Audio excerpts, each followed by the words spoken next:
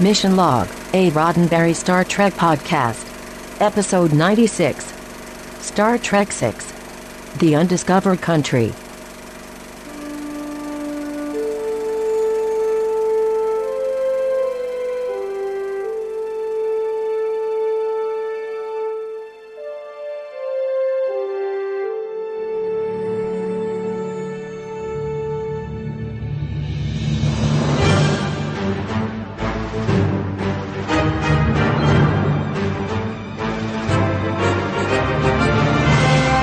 Welcome into another episode of Mission Log, a Roddenberry Star Trek podcast. I'm John Champion. And I'm Ken Ray.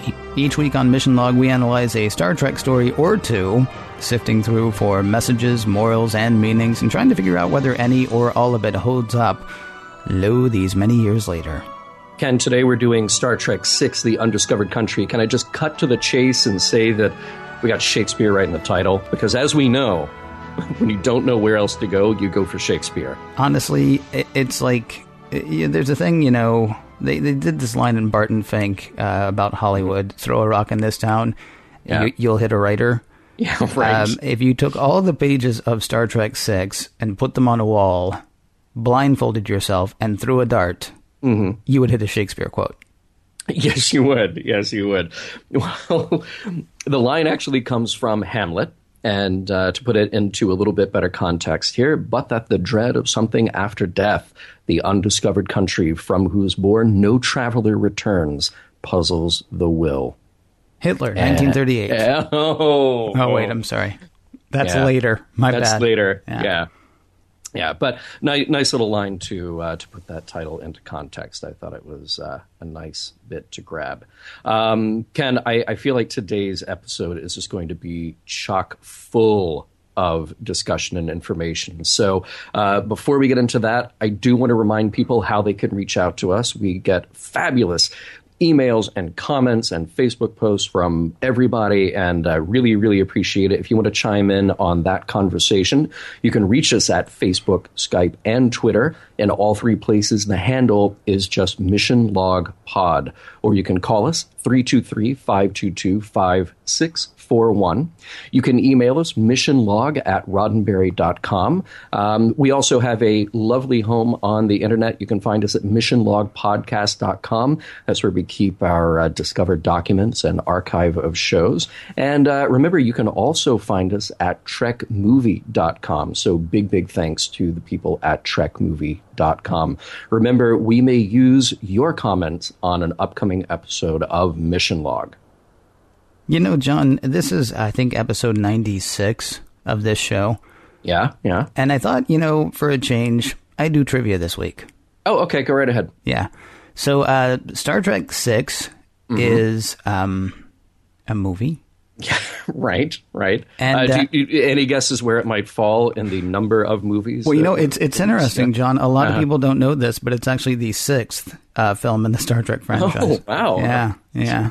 And that's pretty much all I could find. I know you probably prepared. Do you actually have other trivia you'd like to share? I found one or two other things. Okay. So, and you know, kind of have to preface this again by saying that with these movies, there is just a tremendous amount of data. So, trivia basically comes down to, what did I find interesting this week? You know, there is a lot of good information out there. In fact, Mark Altman co-authored a book about the making of Star Trek VI. I would recommend finding that if you want to get even more into the nitty-gritty detail of what made this movie. First off, as you know, every week during the movies, I've been talking about budget because I've been finding that to be quite interesting. What do you think happened after Star Trek V? Well, we lowered the budget just by a little bit. Star Trek VI comes in at about $27 million. Worldwide, it grossed just under $100 million, so not a bad return on that. The original idea pitched was to go to the young crew concept. So you have Kirk and Spock at the Academy, and the slightly older McCoy is kind of telling the story about how this group of people came together. So yeah, it's a reboot. It's doing the show with younger actors in the familiar roles. When that idea got pitched by Harve Bennett, that led to the ousting of Harve Bennett. That did not go over well. It did not go over well with producers, did not go over well with the cast. A little bit of that fan response, again, this is pre-internet, but there were enough fans who knew about it. It just was not a very popular idea. Another one that came out, Walter Koenig had his own idea for a script that would have had the crew pretty much disbanded. Only Spock is on active duty, and then the rest of the old crew have to get reassembled to go find him and help him. And it pretty much leads to the death of, well, nearly everybody in the cast. His idea did not fly either. So was he just like done? Yeah. So, hey, props to Walter for going out with a big finish, right? Or trying to. Yes. Now, when we get around to the script that became Star Trek VI, The Undiscovered Country, it depends on who you talk to when you want to get to the bottom of who had what idea. Now, the original concept was brought to Nicholas Meyer by Leonard Nimoy. And it's kind of funny. They go back and forth a little bit about who gets to take credit for what brilliant, inspired, or hilarious moment in the film belongs to whom. But it was Leonard Nimoy who said, what if we do the wall coming down? And for those of you who are under a certain age, that would parallel the Berlin Wall, the Iron Curtain. What if that fell and we parallel that into outer space? And Nick Meyer kind of took it and ran with it. There are a lot of missing scenes that were in the early draft of the script. We got to catch up on what everybody is up to. Sulu is driving a cab. Uhura, no. Yes. Yes. I swear. Uhura doing talk radio. No. So sorry. All of this was planned, and it would have pushed the budget quite a bit higher, so they cut all of that when it actually went into production. Yeah. I'm sorry, so when Sulu is not captain of the Excelsior, he drives a cab? Everybody has to make a little extra money. Yeah, okay. Yeah. In our future. Not in the 23rd century. Right. Although some people would give good money if we would just shut up about that. Yeah. That's a good line. Good callback. That's what we call that in the business. Yeah. Hello. All right. Now, clearly, going back to that Iron Curtain reference, there is something very topical about this movie. A little bit of that background for anybody who doesn't know. The explosion of the Klingon moon Praxis is meant to parallel the explosion of the nuclear power plant at Chernobyl, which happened in April of 1986. That moment helped to move along the collapse of the Soviet Union, which was finally dissolved in December of 1991. There is another current event, though, that we have to use to put this movie into context, and that current event would be Star Trek V. That movie did not do so well critically or at the box office. Star Trek VI was meant to capitalize on the 25th anniversary of Star Trek, which was in 1991. And it was hoped that the original series franchise would not go out on a downer. So that kind of helps to explain why and where this movie fits into the pop culture story of Star Trek. And by the way, Ken, did you notice a young Christian Slater in the movie? Did I notice a young Christian Slater? Yeah, I mean, he's in shadow, kind of. He is. But, yeah. I mean, it's Christian Slater. Yeah, no mistaking, it was Christian Slater. And he was there because his mom was the casting director. So that's not completely fair. No? If my mom were the casting director and she put me in a Star Trek movie, that would obviously be because my mom was there. I mean, Christian Slater was a name. Yeah, he was a name. It's not, it's not like... Yeah. It's not like she put her 8-year-old in it. No. However, there were other actors who were up for that bit role. You're kidding me. Oh, no. Well, I mean, there would be other actors because everybody wants to be in a movie, but... I mean, were there names? Were there other names that were up for that role? Well, slightly. But she lobbied for him, and he is a Star Trek fan, and they got him in there. Sure. So, yeah. Why wouldn't you? There is a character coming up in The Next Generation who is only there because the actress who plays her said, I want to be in Star Trek. So, I mean, really, Christian Slater getting like 20 seconds of screen time is not bad. Right. Yeah. Let's talk about some of the other guest stars. Valeris, who is played by Kim Cattrall. Now, that character would have originally been Savick, but Gene Roddenberry objected vehemently to the idea of making someone who is known as a good guy then play out as a villain. And I just kept thinking, wow, imagine how that would have played out if we had kept the storyline of Spock's child with Savick. Yeah. From previous movies. Whole other thing there. And actually, Kim Cattrall originally auditioned for the role of Savick. So here, 3 movies later, she gets to come back and actually play this character who would have been Savick. She was much happier with the idea that this was a different character now that Savick had been played by 2 other actors. And by the way, according to rumor, Cattrall posed in, nothing other than her Vulcan ears on the bridge during off hours. Those pictures, I'm sad to say, if the rumor holds up, they were destroyed. Yeah. We do want to mention that David Warner is back at the behest of Nick Meyer. Of course, they had worked together in Time After Time, and we saw much too little, the underused David Warner in Star Trek V. So very cool to see him here. And Christopher Plummer, wow, chewing the scenery in this movie. He performed in Shakespearean theater with Shatner in Canada. He hated when Shatner, who was sometimes his understudy, would perform in his place. There are some great stories about their sort of friendly rivalry online. Shatner to this day says that Christopher Plummer is his favorite Trek villain guest star, and we can understand why. Now, I say this little bit of trivia, which is not trivial, and I feel like there are a lot of people who already know about this, but I want to get into this just a little bit because it will help shape our discussion toward the end of the show. Gene Roddenberry is not a fan of this movie. He died actually a few days after seeing the initial cut, and he fought a lot of the decisions that were made along the way. Now, like I mentioned, he died in October of 1991. This movie came out in December. When he saw an early screening of it in October, he actually sent a very, very wordy and not too happy memo back to the production about the things that he wanted cut. I'd say that one of the more significant bones of contention here, and one that was left out of the theatrical release but put back in for home video, was the character of Colonel West, played by René Auberjonois, who, of course, we will see in later Star Trek, Deep Space Nine to be specific. We will have more to say about that and how that would have played out toward the end of the show, so please stay tuned.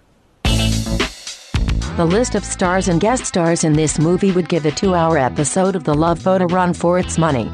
It's Star Trek, meets Sex in the City, meets Roots, meets The Sound of Music, meets That 70s Show, meets Heathers, meets Star Trek The Next Generation, meets Max Headroom 20 Minutes into the Future, meets Time Bandits, meets David Bowie's wife. And I may have left someone out.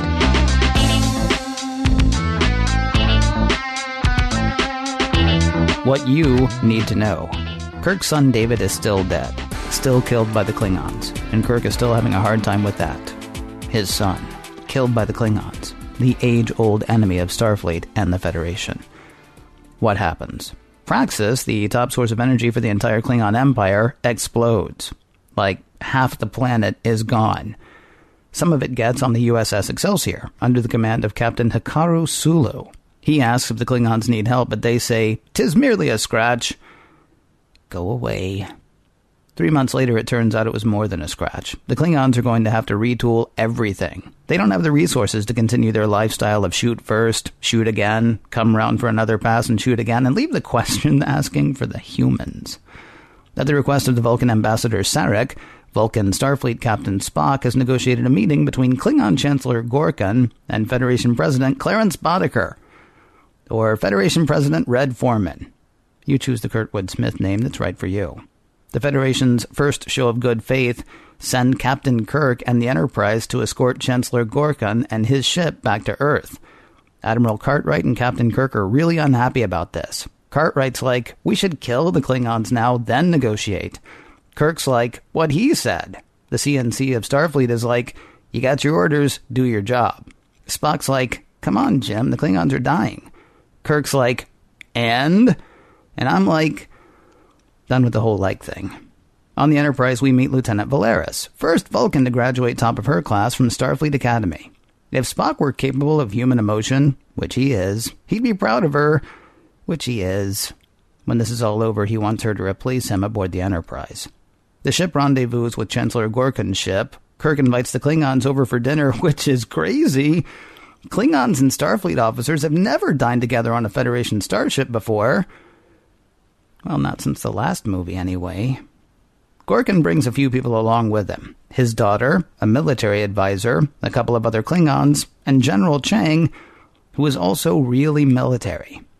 Dinner does not go well. Maybe it was the Romulan ale, maybe it was the deep-seated distrust and hatred the two groups have for each other. Only Gorkon and Spock are really into this whole thing, though they're both trying to get Kirk on board. Later that night, disaster. The Enterprise seems to fire on Chancellor Gorkon's ship, though the Enterprise did not. 2 hits and the Klingon cruiser's gravity is knocked out. Then 2 people in Starfleet pajamas with matching helmets and magnetic booties beam over to the Klingon ship, kill a lot of Klingons, and wound Chancellor Gorkon. Checking ship's sensors, now it looks like the Enterprise did fire on the Klingon ship. That's weird. Incredibly angry, General Chang brings the Klingon ship around to blow up the Enterprise, but before he can get off a shot, Kirk signals his surrender. He and McCoy will beam over to Gorkon's ship to see what's happened and offer assistance. The only problem, Bones is a doctor, not a Klingon doctor. He revives Gorkon just long enough for Gorkon to tell Kirk not to let the peace talks die. Then he dies. Kirk and McCoy are taken to a Klingon court where they are pronounced guilty. Kirk is damned by words from his own personal log. Never trusted Klingons. Never will. They murdered my boy. Kirk and McCoy are sent to the Klingon prison planet Rurapente, where they meet a lovely alien. Well, lovely about 66% of the time. She helps them get past the holding area's perimeter. And that was way too easy. Kirk figures it for a setup. They are to be killed trying to escape, making the death of Kirk and McCoy look like their own faults, not the outright execution that it is. Or would have been if it had worked. Just before leaving the Enterprise, Spock put a Viridian patch on Kirk's back. That'll help the Enterprise locate Kirk and Bones should they make it out of the holding area. While they wait for that, Spock turns the Enterprise into an episode of Matlock.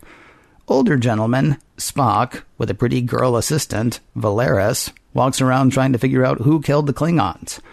The clues they need are on the Enterprise, since the Enterprise records were altered. That can only happen from inside the ship. The Enterprise does save Kirk and McCoy, and at about the same time they find the missing Starfleet pajamas used in the assassination, as well as the 2 guys who wore them. D.E.D. dead. Kirk has a plan to draw out the person who killed the co-conspirators, and it works. The double-dealing Valeris is revealed as the conspirator. One incredibly invasive mind probe later, Valeris' co-conspirators higher up are revealed to include Starfleet's own Admiral Cartwright and the Klingons' General Chang. Now it's off to Camp Kittimer to stop the assassination of the Federation president and save the peace talks. There's just one problem. Remember those shots fired at the Klingon ship? The Enterprise really didn't fire them. They came from a Klingon bird of prey, one that can fire its weapons without decloaking. The Enterprise cannot take that on alone, but luckily Captain Sulu and the Excelsior swoop in to help, with props to Lieutenant Uhura for figuring out a way to strike the first blow. With Chang and crew blown out of the sky, Kirk and crew beam down to Camp Kittimer, save the president, nab the bad guys, some of whom look like good guys. Scotty kills the would-be killer. Kirk makes the shortest Kirk speech ever. Slow clap from the assembled. The day is saved. And for the final time, the original crew of the Starship Enterprise sails off into the sun. Sails off into the sunset. The end. Nicely done, Ken. Very nicely. Here's the thing. I make light of how that ended because I cried. You got choked up. Yeah, I got choked up, No, too. I didn't get Yes. choked up, dude. Yeah. I cried. I cried 2 times and got choked up 1 time watching this because... I mean, because we've been doing like a hard and fast watch Star Trek for the past over 2 years now of our lives, and for them to leave, and it's not like I didn't know. I mean, I saw this movie in the theater 20 however many years ago as we record this, right? But still, having now watched every single episode of Star Trek and knowing definitively that I've done that, to watch these people say goodbye and know that they were saying goodbye, if I talk about it too much now, I will actually tear up again. So, let's talk about sports and women and how much I hate emotion, shall we? Right. No, it's a very different feeling watching it after what we have done. And seeing that ending and the signatures, using the cast signatures rather than typical credits, it is a send-off done in the best way possible. That last moment. I will probably say this again later too, but when Kirk finally, after 25 years, as they record this or as they film this, corrects himself and says, "Going where no man, no one has gone before." Yeah. Dude. Yeah. I can't talk about this. Yeah. Seriously. There are a lot of lines as we get toward the end of that movie that sort of, that the end of the movie is coming. That the end of this original cast story is coming. Yep. And every one of those lines takes on more significance. Yeah. So, Wow. There will be lots of lines. Yeah. Let's stop here. All right. No. Good night, everybody. Yeah, right. Let's talk about just a couple of the fun and interesting observations. Please do not take this the wrong way, Ken, or dear listeners, when I say this.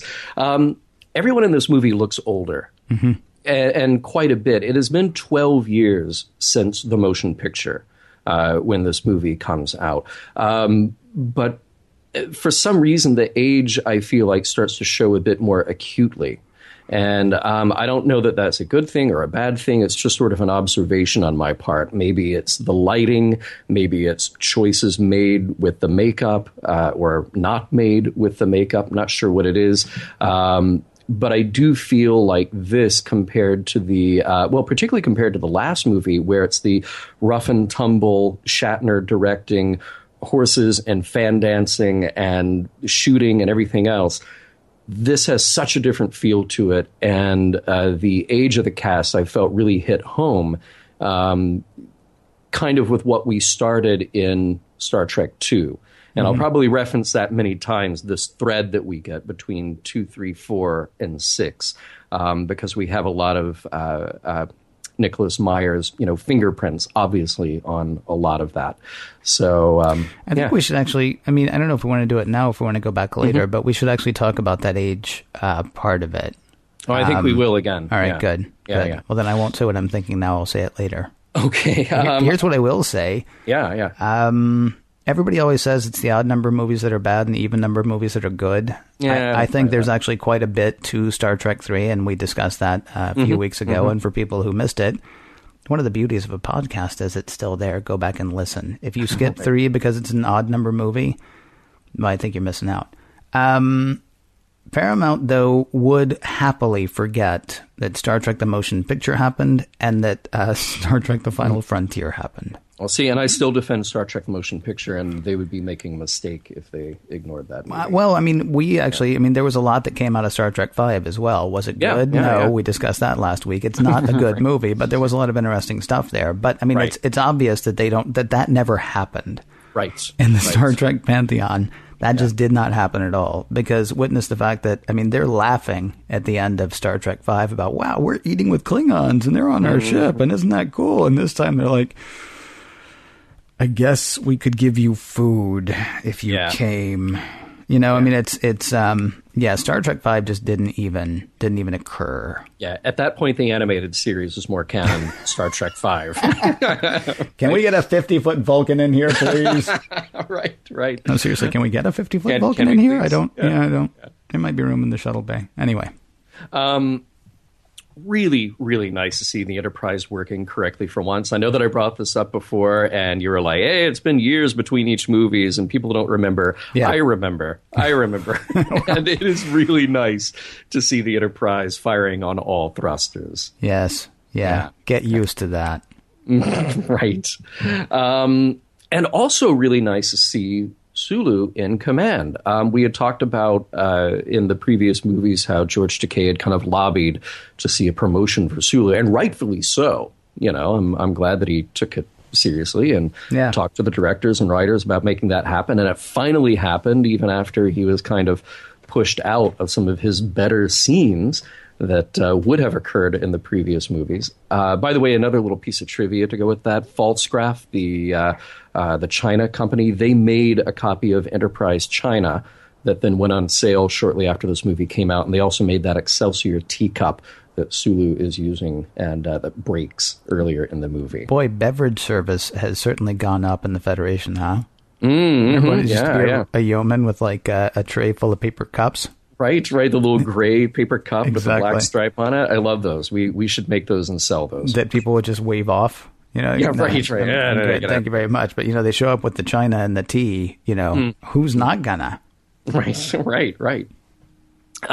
We can talk about Nick Meyer's hands and that kind of more militaristic vibe, and we'll talk about what Gene didn't like about that. One thing that I did like that I felt was a great little touch to all of this, I love the clocks everywhere. Mm-hmm. It's a really simple thing, but boy, does it ground the action. I thought that was just brilliant, and I would kind of like to see that in other Trek later. What I found weird about those clocks, though, forgive me for interrupting. They seem to count in what you would refer to as minutes. Yes. Oh, I guess we can convert to that. Yeah. I like that. I also like the kind of pumped up TOS sound effects. We've had hints of that in the other movies, but I thought I was more acutely aware of it in this movie. So that was kind of cool. By the way, did you notice that for all the magic that transporters can do? I mean, if we learned anything from the animated series, they can do magic. In this instance, they cannot tell you who actually got transported. Mm-hmm. Well, I mean, there's a conspiracy afoot, isn't there? Yeah, there is. One would hope that they actually, checked that in the beginning. It's weird because when you say that, you think now, I mean, my local police department can, hopefully with a warrant, but who knows, find out where I've been and when, right? Mm-hmm. This is not spy stuff at this point. It's also spy stuff, but it's not spy stuff. Right. It's kind of funny how much technology has advanced just since this movie was made. Like one of the plot points is, well, we know that there has to be evidence here on the ship because the ship's records were changed, and that can only be done from the ship. Right. Because when this movie was made, it was 1991, and I think the internet was like an idea. Yeah. But it was not an idea that most people were aware of, and the idea that you would just be able to, there would be a central database from which you could change it and then send it back to the Enterprise without anybody knowing. I mean, you would have a hard time selling that, I think. Well, you would actually have to find the Klingon blood someplace to know that, okay, well, there is another clue here on the ship. Because, they tampered with our records. Well, gee, that could be a 13-year-old on another planet. Well, at least with that, we were spared early 90s movie jargon about technology, and nobody said they've hacked into the mainframe. That's true. Yeah. So at the very least, we were spared that. 2 years too early for that line, probably. Yes. I know that you must have been very excited when Gorkon quoted Styx. I'm so mad at you for bringing that up. You love it. It's playing in my head right now. Mm-hmm. Yeah, he didn't actually say don't let the peace talks die. He said to Kirk, don't let it end. I'm begging you. Exactly. And then everybody held up their lighters. And Kirk's walking around for the rest of the movie going, right. How did that right. And I thought it was really kind of cool that we get an explanation and a very clear pronunciation of sabotage.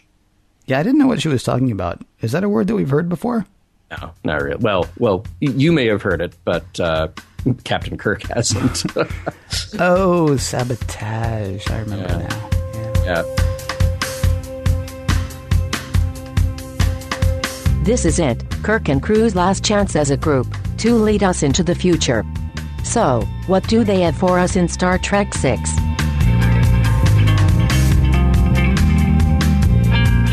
Well, it's not quite as bonk on the head as, say, Star Trek 4 maybe, but there is an ecological message to this movie. And we were talking about the things to discuss and, what we're going to be able to take with it, or take from it for the rest of our lives. Maybe it's because Chernobyl was so fresh, or maybe it's because they wanted to actually tell the political story, but they don't do as heavy-handed an ecological thing as they did in Star Trek 4. Mm-hmm. But it was carelessness and bad stewardship of resources that brought the Klingon Empire to its knees. Mm-hmm. And as you say, I mean, that does certainly parallel the Soviet Union.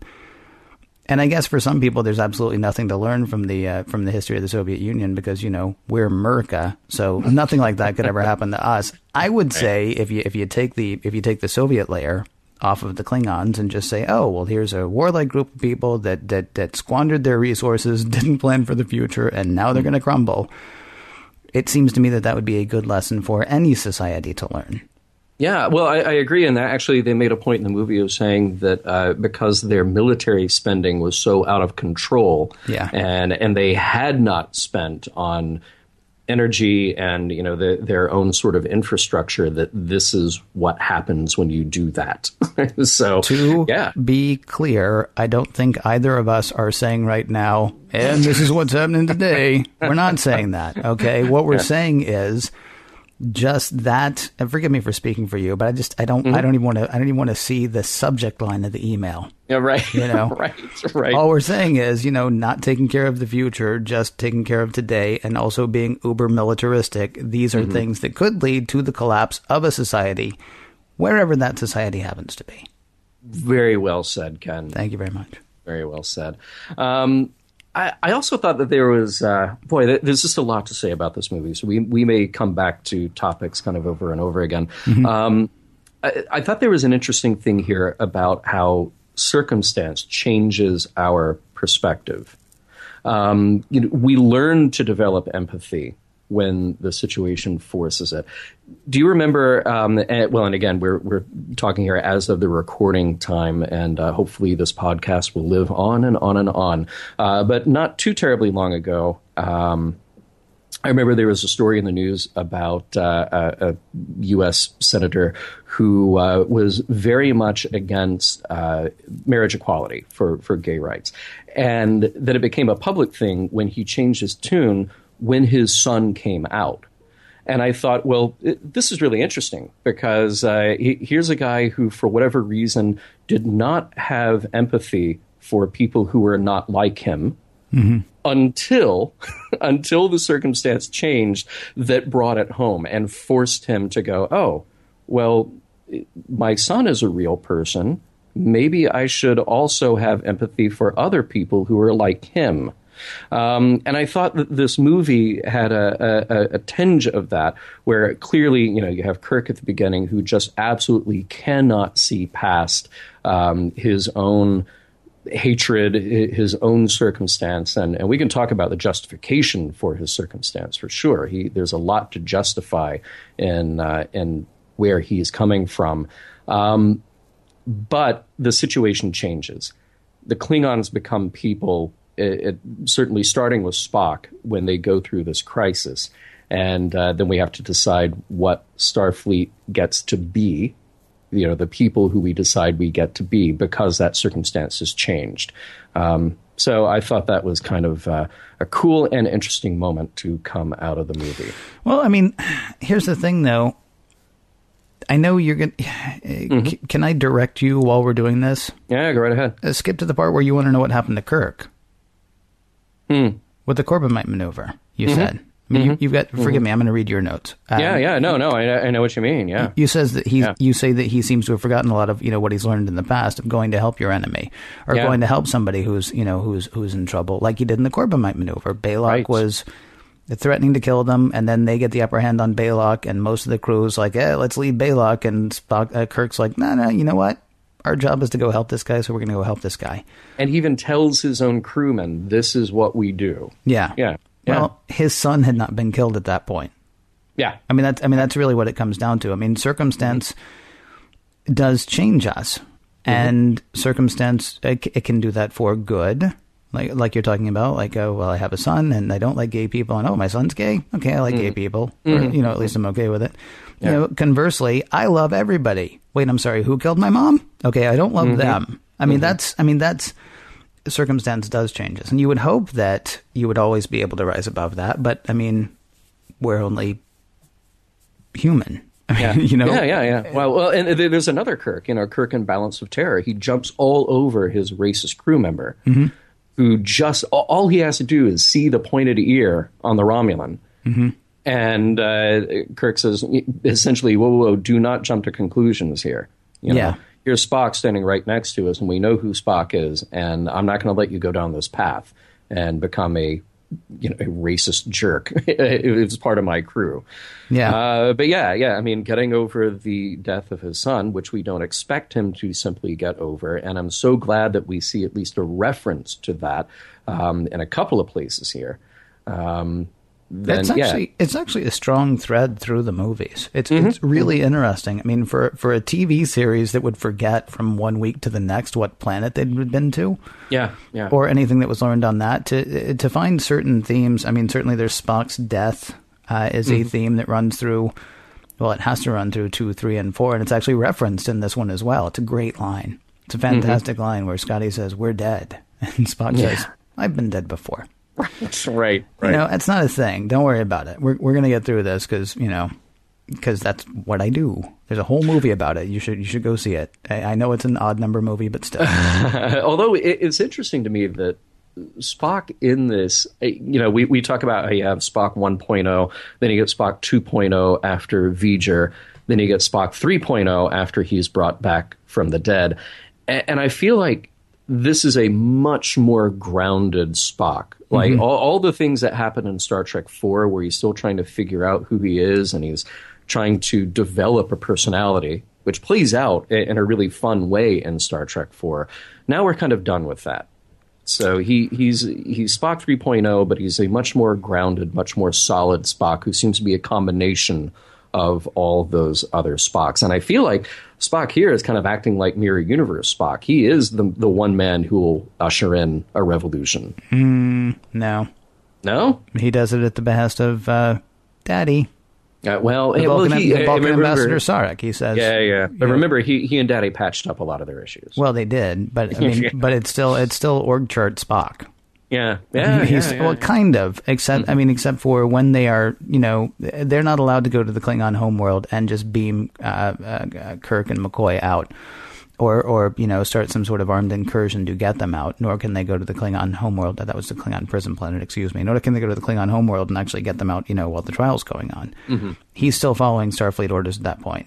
He's fudging it a bit, though. The Enterprise does work. You're absolutely right. The Enterprise does work. And they're reporting left, right, and center. Oh, I got a problem with this, and this thing's not working. And what? I'm sorry, I can't hear you because communications are out and the warp drive's bad. And the cool thing is these are all believable lies because you're right. The Enterprise has not worked well. Ever. Since Star Trek the Motion Picture. That was the last time that it actually did. I actually had down in my notes that Spock is like totally zen in this movie. Valeris talks to Spock and says, doesn't it feel like, we've reached a turning point? And Spock says, history is replete with turning points, Lieutenant. You must have faith that the universe will unfold as it should. And then she wants to argue logic with him. And he says, and this might even be Spock 3.5. Okay. Logic is the beginning of wisdom, Valeris, not the end. Yeah. Which is like, Spock 3.0 is maturing nicely. I mean, they got the bugs worked out. They got the kinks worked out. Right. This is running on all cylinders. Sadly, the computer on which it runs is about to be retired. Right. Yes. But, maybe we'll have some other unfeeling but learning to feel thing that we can follow in the future. Oh, that would be nice, wouldn't it? No, I feel like that's a great line. And it really does sum up Spock's journey quite well. So I'm glad that you mentioned that one. I feel like this movie, and boy, please just, put down the pens and the keyboards right now, and let me explain this first. This movie presents a challenge to our more conservative, and I use that with a little c, not a big C, not as a political thing, but a challenge to our more conservative impulses.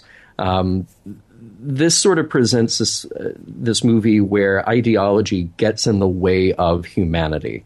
And we see that again where Spock, Spock 3.0, the Zen Spock, is imploring Kirk to go take on this mission because he is the best one to take on this mission, which is maybe arguable, actually quite arguable. By the way, that line, only Nixon could go to China, it goes back to, again, who takes credit for it, either Nimoy or Nick Meyer. But it seemed like the appropriate line. As far as optics go, Kirk is absolutely the best person to do this. I mean, as far as if you want to show, that the Federation is serious about this, that Starfleet is serious about this. We talked in Star Trek V, in our podcast about Star Trek V, about how they would have a picture of Kirk taped up to the gunner station, right? If you see this, kill it. Right. It is not unknown throughout the galaxy, apparently, that Kirk has a well, he's always been sort of a thorn in the side of the Klingons, and they've always been sort of a thorn in his side. I'm guessing word has gotten around now that it was a Klingon who killed his son. Yeah. So, I mean, this is like, to make Kirk the guy who escorts them really does step it up, I think, like 3 notches. So I'd say he is the best guy for it, like, as far as the image of the whole thing goes. Now, as far as actually, but listen, just drive the ship, okay? Don't talk to anybody. Don't do anything. Right. Don't invite anybody over. Right. If stuff goes off, be found in your bunk asleep. Yeah. Yeah. Well, I mean, you pulled that line that Kirk has. How on earth can history get past people like me? Yeah. He is self-aware of probably this being, if not outright a bad idea, at least a dangerous idea. But I get it. I get it that this shows how serious the Federation is. It's interesting, though. You say that he's aware that it's a bad idea at that point. I think he's more lamenting the fact that he can't get over what he can't get over, at least not to this point. I mean, you get a parallel line from Chancellor Gorkon, or Gorkon. If there is to be a brave new world, our generation is going to have the hardest time living in it. Gorkon says to Kirk. This actually goes back to what you were saying earlier about the fact that everybody looks older. Yeah. Everybody does look older, but they're not. Everybody looks older, and they're playing older as well. And I kind of appreciate that. You talked about the fan dancing and the horses and the rock climbing, and no amount of physical activity is going to hide the fact that they're getting older. They look older in Star Trek V. In Star Trek VI, they're not only not hiding it, they're playing to it. They're not playing it up. This is not, my aching bones and my sciatica, but I'm going to rally for one more go. It's more like, it really is. It's like, man, this is tough, and we've been at this for a long time, and I'm kind of set in my ways now, and a lot is being asked of me. And it sort of plays very well in that. To me, Kirk's revelation was not putting me in this position is going to jeopardize this whole thing. His ruminating on that note is more like, I know that this has to happen, but I don't see how I can be a part of it. And then, and so then it's left for the rest of the movie to find out whether or not he can be. Yeah. Well, and again, it goes back to this idea of what you're saying, that it's not just the physical change, but this mental thing. And that's what I meant about the challenge being to our pre-existing impulses, to just let things be the way they are. I don't have the energy to go change them, to go make that happen because, well, my ideology works and I'm going to leave it that way. Right. You kids today with your clothes and your hair and your music. Yeah. You want to talk about the some truly uncomfortable moments? I'm so glad the Klingons aren't an actual race. Yeah. Because, wow, there was just the open hostility and racism, although you don't have to be anything like a Mensa candidate to apply this to, just racism, period. The open hostility and the racism are like surprising, almost over the top. Yeah.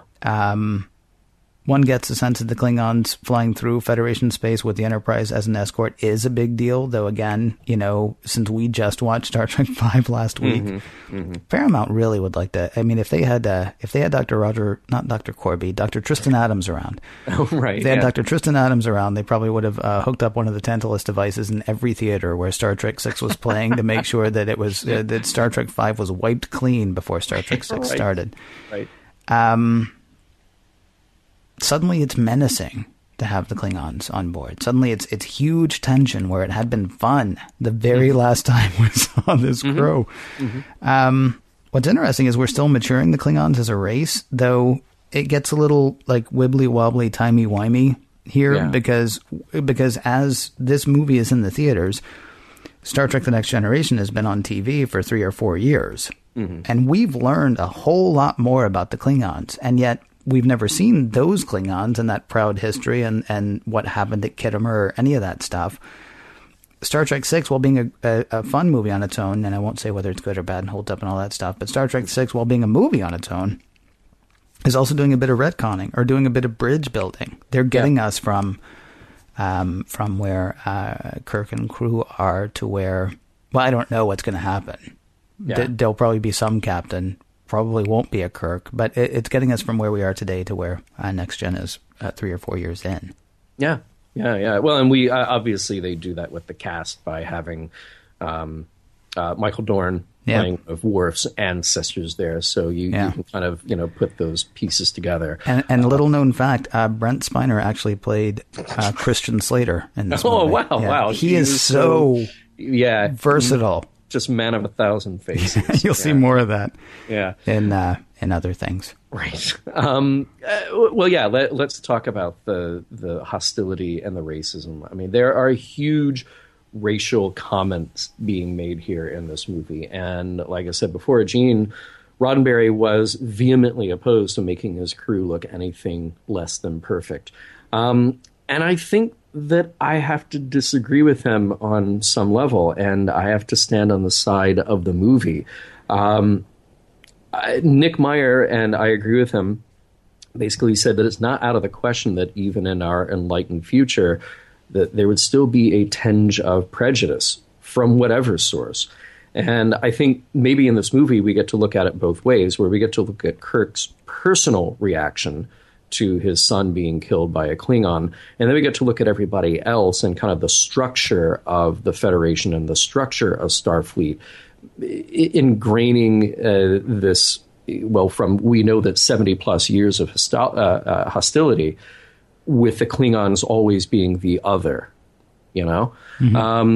and we can sit here in this movie and we can pick apart every moment and every line and every reference to 20th century prejudice, whether it was the Nazis or our own civil rights kind of growing pains in this country. Kirk is a product of his time. He grew up only in a world where the Klingons were the other and the Federation was his side, the good side. I'm with Gene Roddenberry. Now, why is that? Because all of Star Trek is about faith that we're going to get past this. You're still going to, and this, I mean, put this in quotes, whatever this is. Mm-hmm. This being our, careless use of our resources, this being our fear of the other, this being our hostility toward the other, this being our trying to screw our fellow man just so we can have 5 more Quatlus. Mm-hmm. That was the vision that he had. That was the vision he wanted, and that was the vision that largely, that at least got Star Trek up to Star Trek the Motion Picture. You get a little more fighty, shooty, explodey, obviously, in Star Trek 2. But you still have some of those themes, like in Star Trek 4, certainly, and some of it in Star Trek 5. We again beat the crap out of Star Trek 5 because it was a bad movie, mostly because it was. But it was a great episode of Star Trek. Or had the makings of a great episode of Star Trek anyway. There are themes that go all the way through. And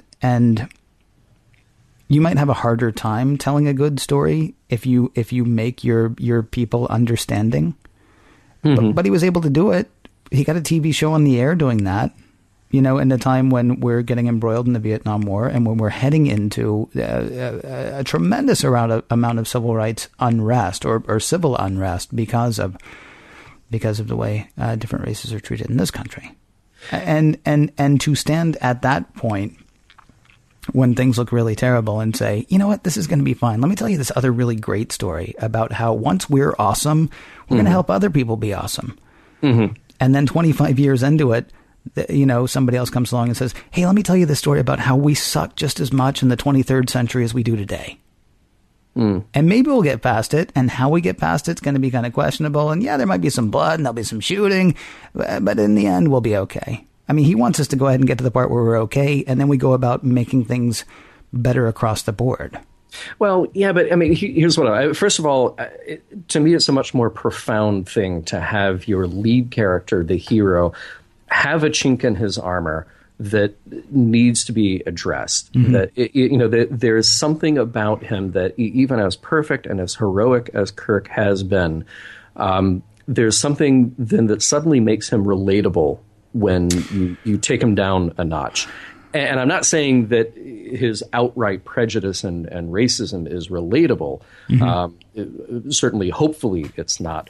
But the idea that he has been through 25 plus years of going out there and seeking out new life and new civilizations and teaching his crew members to be better than themselves and to approach that with awe and wonder and not fear and hostility, that's all great. The reality is that we also have set up in Star Trek the idea of these decades and decades of hostility with, if we're not saying outright other races, certainly with other governments, with other ways of living in our battles with the Romulans and the Klingons and whomever else might present a hostile threat.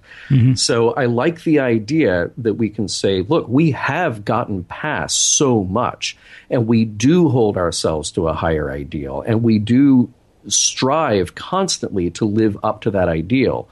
But here's that one more challenge to really put that to the test. It was easier for Kirk to look at the Romulan ears in Balance of Terror and go, you know what, my best friend is a Vulcan, and he looks like that, and I know that he's not the enemy. And he's got to teach that lesson to the young crewman on board. To me, it's a much more profound thing and much more personal thing to flash forward 25 years and say, well, Kirk's been through a lot, and he has the personal baggage of his son being killed by Klingons. And maybe he is inappropriately taking that out on all who are Klingons and not just Krug and his crew who carried that out. I know what you mean, and I see where you're coming from, that the idea that Gene presented as we've gotten past. And fortunately, in 1991, when this movie came out, like you said, we've got 3 or 4 years of Next Gen under our belts where we can see that play out in a different way. Mm-hmm. But I also feel like we lose something in a 20th century and early 21st century audience being able to relate to it. We get to tell ourselves all the time, look at the strides we've made. Look how far we've gotten. The civil rights movement was 50 years ago, But, and we get to pat ourselves on the back and say, job well done that we did that. But there is still racism, and we need to recognize that, and we need to fix that when we can. All right. Here's the thing, though, and unfortunately, Gene Roddenberry is not here to ask. Yeah. I don't know, and so I'll just say for my part, because I can't speak for him, obviously. Mm-hmm. I would have no problem with Kirk having the issue that Kirk has. I think you're right. That does make a more compelling story for us when our main character, who's always been our hero, it turns out has feet of clay. The problem actually is there is nobody around who doesn't, Uhura is talking bad about them and Chekhov is talking bad about them. The only person who's totally on board, the only 2 people who are totally on board with this, or I guess 3, are Gorkin, Spock, and Gorkin's daughter, right? Yeah, yeah. I would guess that the problem, or the problem that I have with it anyway, is just the open hostility towards these people. I mean, and Kirk did not have this before the death of his son. I know you're talking about the 70 years, but Kirk did not have this towards the death of his son. I know there's a debate about whether or not the animated series would actually be canon, but go to the Pocket Universe, right?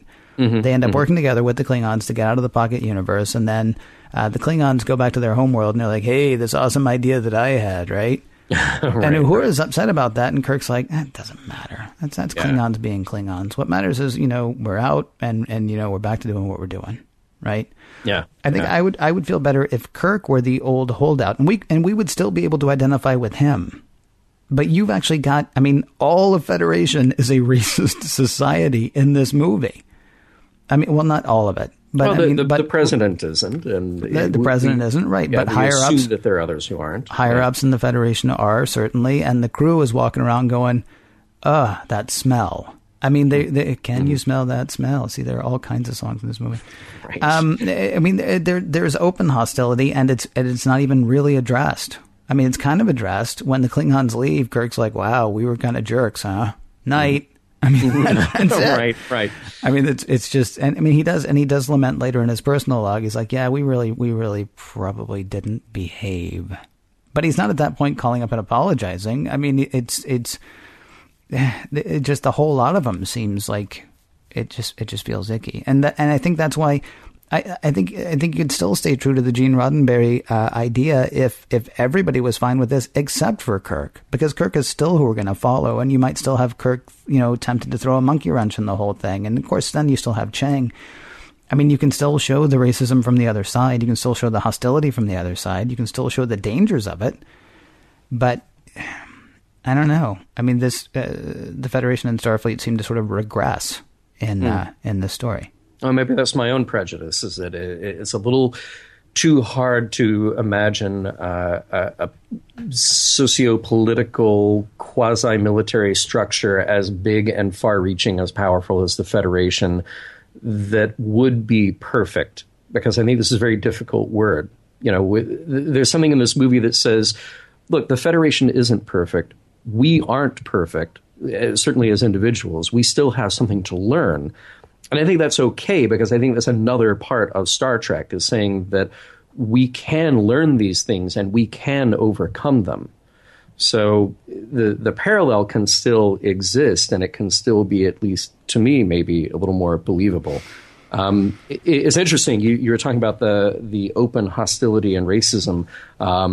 There were lines that were dropped from this movie. Nichelle Nichols refused to say the line, "But would you want your daughter to marry one?" regarding the Klingons. Even Chekhov's line, "Guess who's coming to dinner?" regarding regarding the movie in which Spencer Tracy, Katharine Hepburn, Jane Fonda, Sidney Poitier. There you go. Is that right? That is correct. Yes. Yeah. Look at that.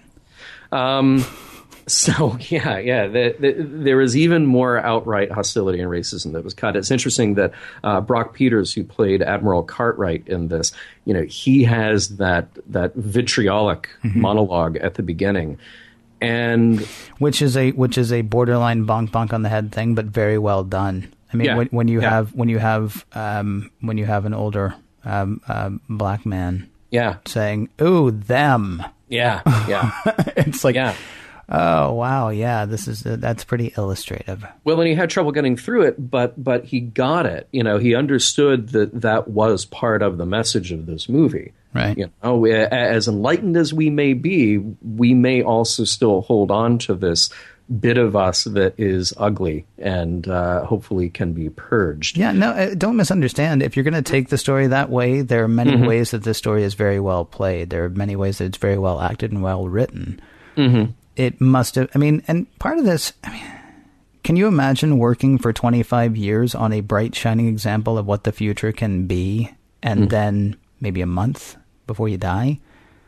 Yeah. Having people go, yeah, but that's just not realistic. Well, of course it's not realistic. We have warp drive and transporters and Vulcans, and there was a cat lady walking around on the bridge of one Enterprise at some point, and a guy with 3 arms and 3 legs. We're not talking about realism. We're talking about what we want, and because that's how you get what you want, right? Is you first talk about what it is that you want. As you believe, so shall you do. So shall you do. Shall you do. No. And seriously, I mean, but that's seriously, yes, we can make fun of that episode over and over and over again, but there is truth to that statement. Yeah. If you want to get to point B from point A, you got to talk about point B. You don't talk about, it's kind of difficult to go to point B, so maybe we're going to go to a place that's like point B. It's got some of the same stuff, but I mean, it just... Well, that's what's interesting to me, though, Ken, is that these are the steps in between. This sort of peels back that layer and says, Except we'd already taken these steps. I think that's the part that's so frustrating. You've got Kirk standing with Klingons. You've got, the whole crew standing with Klingons. Klingons hung out on that space station during the Trouble with Tribbles. Mm-hmm. Right? Mm-hmm. And it was hostile and it was tense and it ended up in the world's longest bar fight. Right. But right. They hung out. For a while. They didn't hang out and they were pals, but they hung out. In Star Trek V, they're actually hanging out. They're having a good time. A couple of the crewmen of the Enterprise are actually kind of ogling one of the Klingon women. Mm-hmm. Mm-hmm. And as horrible and cartoony, and certainly it's not right to just openly ogle women that way. As horrible and cartoony as Star Trek V was. It was actually further along in relations between the Klingons and the Federation than this movie is. Forgive me, I'm knowing now, because I could have suspected if I had thought about it, or if I had researched, but mm-hmm. that takes time and brain energy. It's not surprising to me that Gene Roddenberry did not like some of the choices made in here, and I kind of want to defend his thinking on that. Yeah. Because this was his idea. Go make Babylon 5.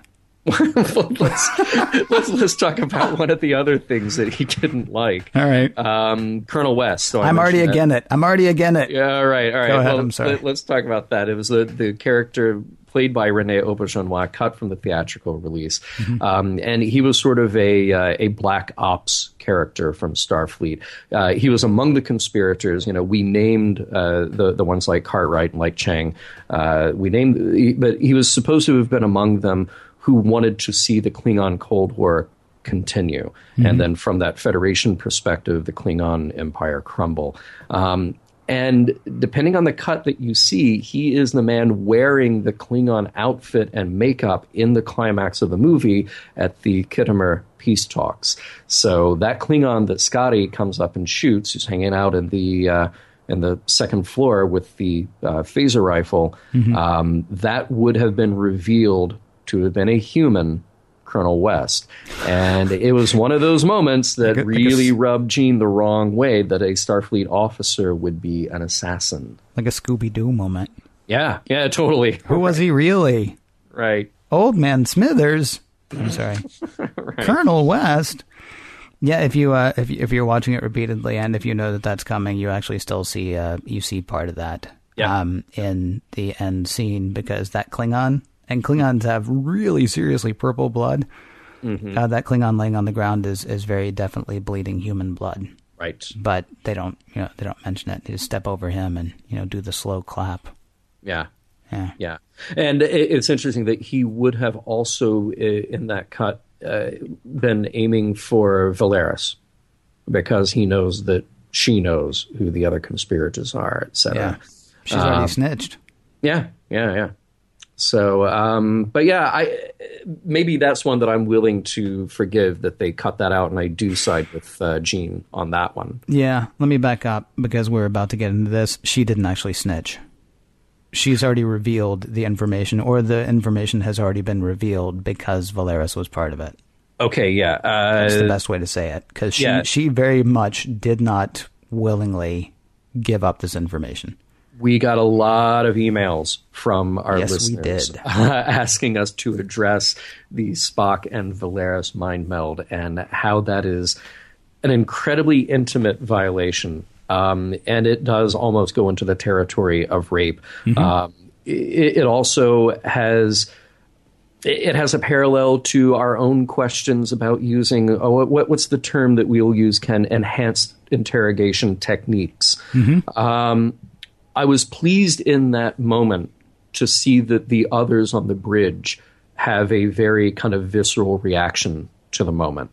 But it felt to me like there was some dialogue missing that led up to that moment. something that would have acknowledged the maybe difficult ethical territory that they're on, and about what was going to happen. Which is weird, right? Because we've done it a million times. Mm-hmm.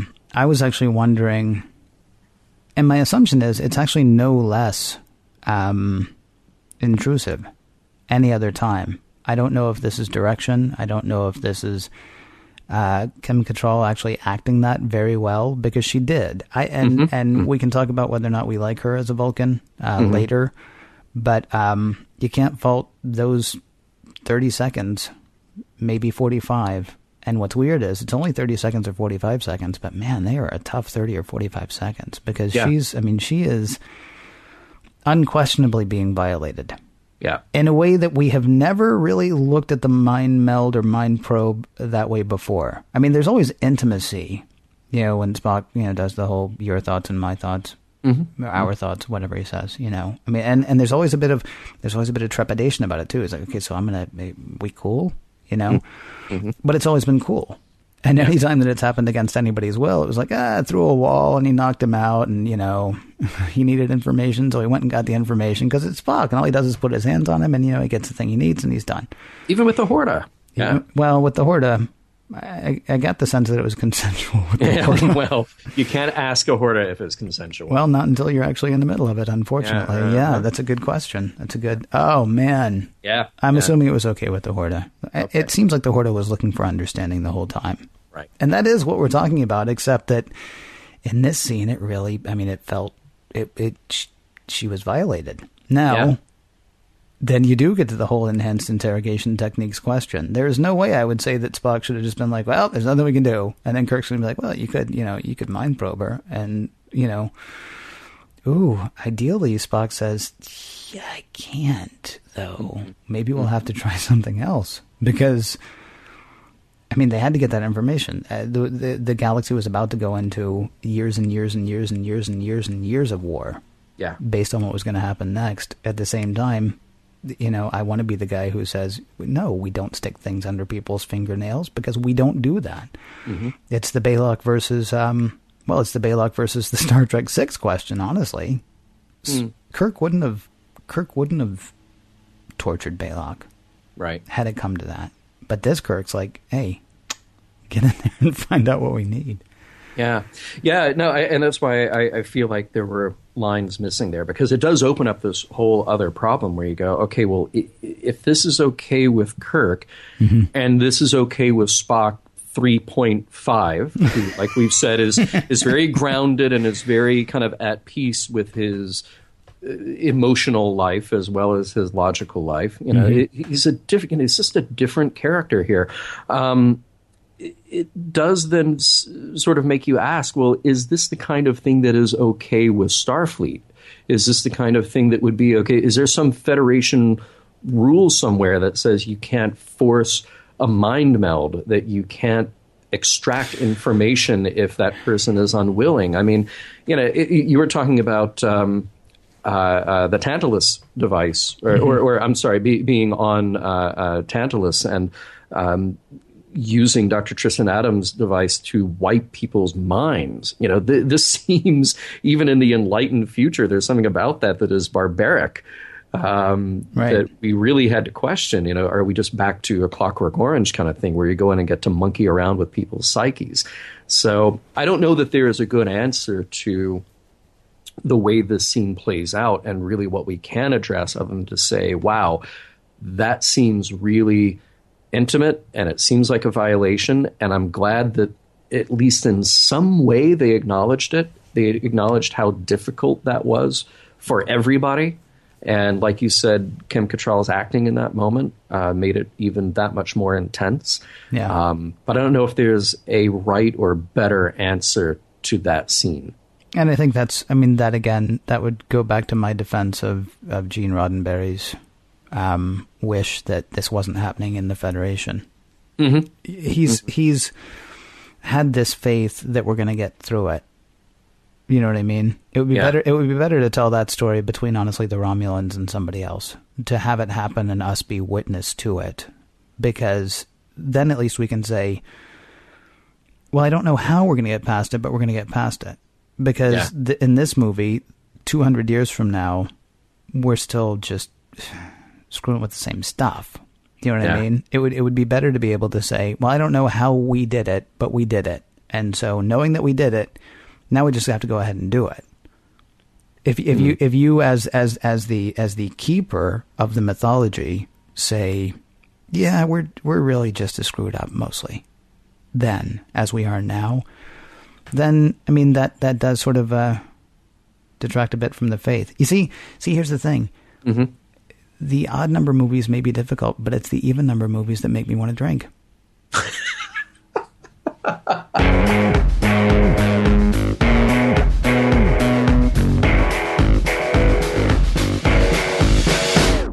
With its final mission flown under Kirk's command, does the last tale of the NCC 1701A hold up decades after its first telling?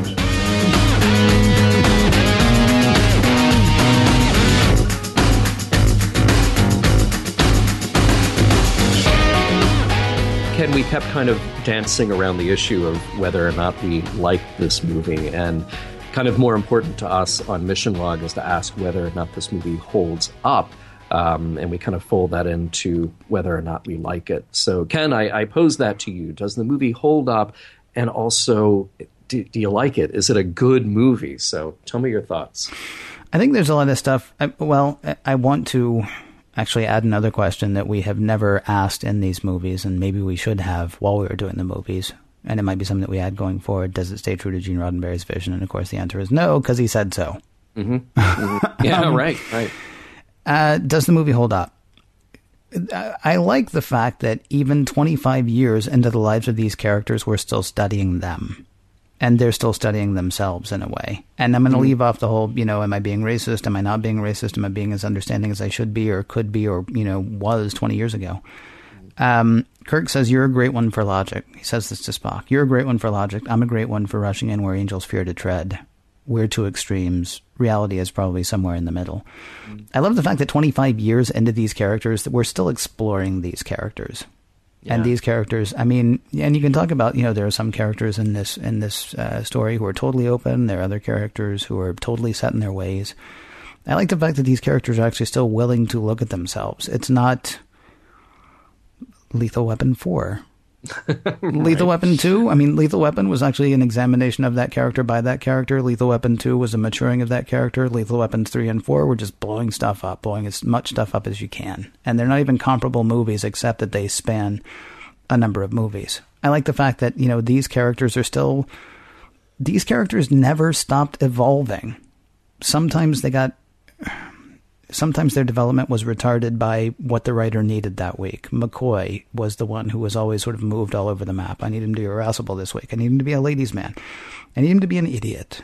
Yeah. He always got moved around. But overall, the characters, especially the Kirk and Spock characters, evolved. And even up to their last hurrah, they're still doing that. He did, of course, leave McCoy out of the triumvirate, which was kind of sad. But, he's been there, so it's okay. That whole thing about reality being between their logic and their just rushing in, their fly by the gut. That's kind of their relationship in a nutshell, and it really is neat to see that. It only took a TV series, a cartoon series, and 6 movies. Is that all? For that to happen. Right. Nowhere near as uneven as Star Trek V. If you're doing it like we're doing it and watching him week to week. This movie, almost deserves an Academy Award for not being Star Trek V. Yeah. So does it hold up overall? It's a fun action movie. It is a little Matlock, but, there are worse shows than Matlock. It was on for like 7 or 8 years, I guess. So, Right. I don't know. I think it holds up. What about you? Yeah. Well, here's the fun of this movie to me is that Nick Meyer wrote it like a Sherlock Holmes story. And for that, it works incredibly well. Obviously, there is the line that Spock has about one of his ancestors. And then you indicate that it is Sherlock Holmes, whether he means that he is related to the fictional character or he is related to Arthur Conan Doyle. I thought that was a clever moment. And clearly, Nick Meyer's fingerprint on the script. to me, it works incredibly well. It's a fun movie to watch, a second or third time around once you know the reveal in the plot, because you get to go back and see all the little clues stitch themselves together. So I like it when a movie can do that. The writing here is great. Meyer followed the threads that had been established in his previous movies, and I'm counting 4 in there as well because he had a hand in it. And, we acknowledge, at least briefly, that David actually existed. And as you point out, even when we're not hitting you over the head with it, that's still a thread that continues, that informs the action and informs the character throughout. So I think it's a really fun movie. And again, to Meyer's credit and to Nimoy's credit as well, because he had such a hand in the development of the story, there really is something magical about the end of this as the send-off to that crew, to that cast. They hit all the right buttons. Even Kirk's line when everything has happened at Khitomer and we've revealed everything, and I believe the president says, "What is this about?" And Kirk says, "It's about the future." And that what a great line, because yes, that's what that moment is about. That's what fixing this problem is about, and that's what Star Trek is about. And they seem to get it all right in this movie. I think it's a great argument, and it's a great discussion to have about whether or not it fits Gene Roddenberry's vision. And I get it. I can see where those militaristic moments didn't jibe with him. But I still stand on the side of saying, well, to me, this movie works because we get to dig deeper and probe a little further into what makes these characters tick, and hopefully learn something from them. So speaking of learning, what kind of messages do we see here, Ken? Well, there's the eco message that I mentioned earlier. That's not driven home, which actually almost makes it a bit better in a way. It's not preachy. It's just, wow, look at that. They totally misused their resources, and now they're dead. There's an underlying sort of things aren't always as they seem thing with this. Valeris is a good guy. Oh, wait a minute, no, she's not. Iman's hot. Oh wait, no, she's like a 7 foot tall ape creature, or a 4 foot tall little kid, or something in between. Klingons are the enemy. Oh well, no, they're our friends. No wait, they're our enemy. No wait, they're our friends. Just the idea of examining and re-examining. I guess maybe that's a message I sort of pick up. Even if you decided re-examination is incredibly important. I have a favorite dumb quote from somewhere. And I know it's a dumb quote. It's not a dumb quote, but it's from something dumb. And I can't remember what it's from, and I feel bad about that. It's a movie or a TV show that I've watched a million times, and I can't even picture it. I just know that it's not. It's a good line, because every time it happens, I think, wow, I'm watching something dumb, and that line happened. The line is, "The time to decide about people is never." Sure, be on your guard. Sure, be aware. Sure, know that there is the possibility for something bad to happen, but people aren't. The Klingons are not a bad race. The Klingons have been a bad race to this point, and this is something that Kirk's going to have a hard time getting over. He's decided, though, that they're terrible, and certainly the movie could have ended with him, hey, somebody's firing on that Klingon ship. That sounds like a good idea. They're going to think we did it anyway, so why don't I get in a shot or two as well? The idea that I just, going back to re-examine. What's interesting to me is we were probably actually at a better time of relations with the Soviet Union when this movie came out than we are with Russia as we record this today. The Soviet Union was still there, but Gorbachev was I don't want to say he was everybody's pal, but he was a more friendly, maybe more accessible leader. At least he seemed to be.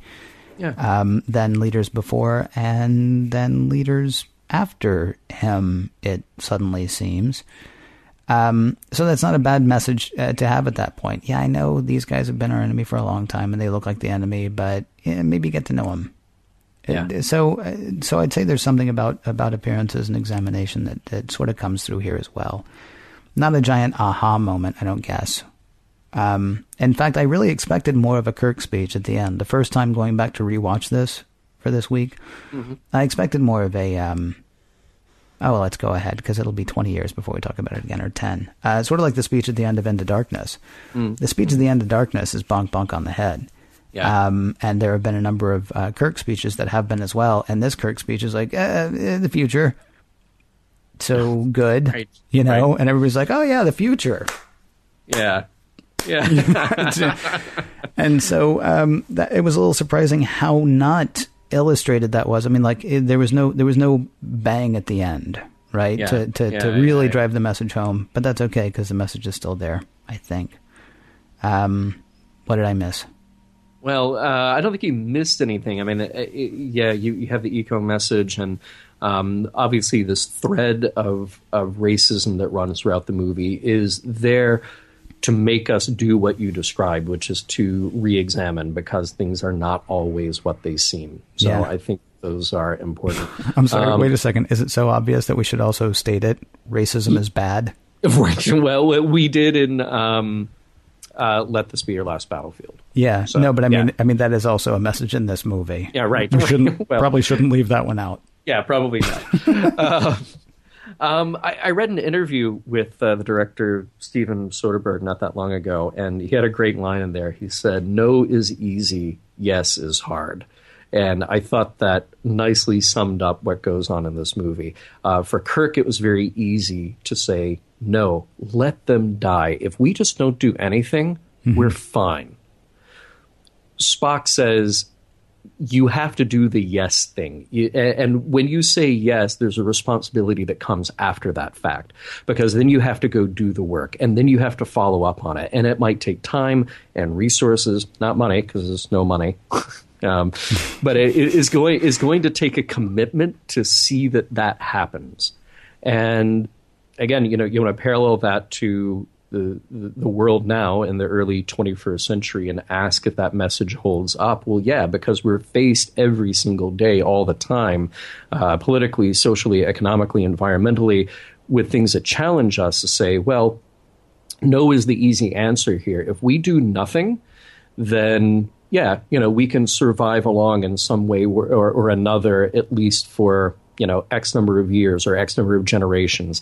But if we do the hard thing, which is to say, yes, that we need to be responsible for these things, then we actually have to commit to it. And we have to maybe give up some of the conveniences that we have now in order to start paving the way for that better world tomorrow. And that seems like a very good summary of what Star Trek has always been about from the very beginning, is that commitment to go out there and face the universe with awe and wonder, and commit to exploring it, commit to being better than you were when you left. So that's the way I look at the messages in this movie. It's really sad. What's that? Star Trek's over.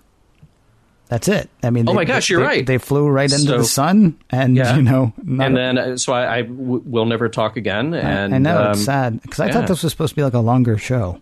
Yeah, wow, I'm shocked that it flew by so fast. Wait a minute, I know what we're doing. What are we doing? We're setting up the fact that we are in for a very, very big transition here on Mission Log. Next, Mission Log, there's a whole new generation. Next time, Ken, we get to talk about Star Trek, The Next Generation, as we transition into their pilot, Encounter at Farpoint, Parts 1 and 2.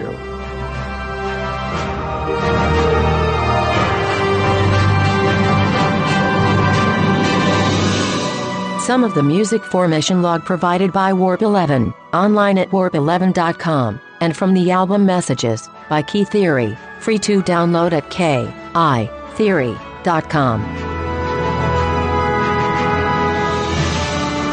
There is something for almost everyone in this movie. I don't remember a single talking computer though. Maybe in Star Trek yet to come.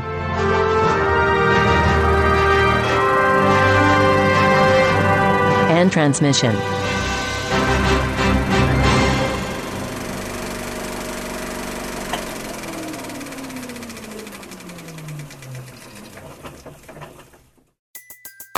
Everybody in your crew identifies as either Big Mac Burger, McNuggets, or McCrispy Sandwich. But you're the Filet-O-Fish Sandwich all day. That crispy fish, that savory tartar sauce, that melty cheese, that pillowy bun. Yeah, you get it. Every time. And if you love the Filet-O-Fish, right now you can catch two of the classics you love for just $6. Limited time only. Price and participation may vary. Cannot be combined with any other offer. Single item at regular price. Ba-da-ba-ba-ba.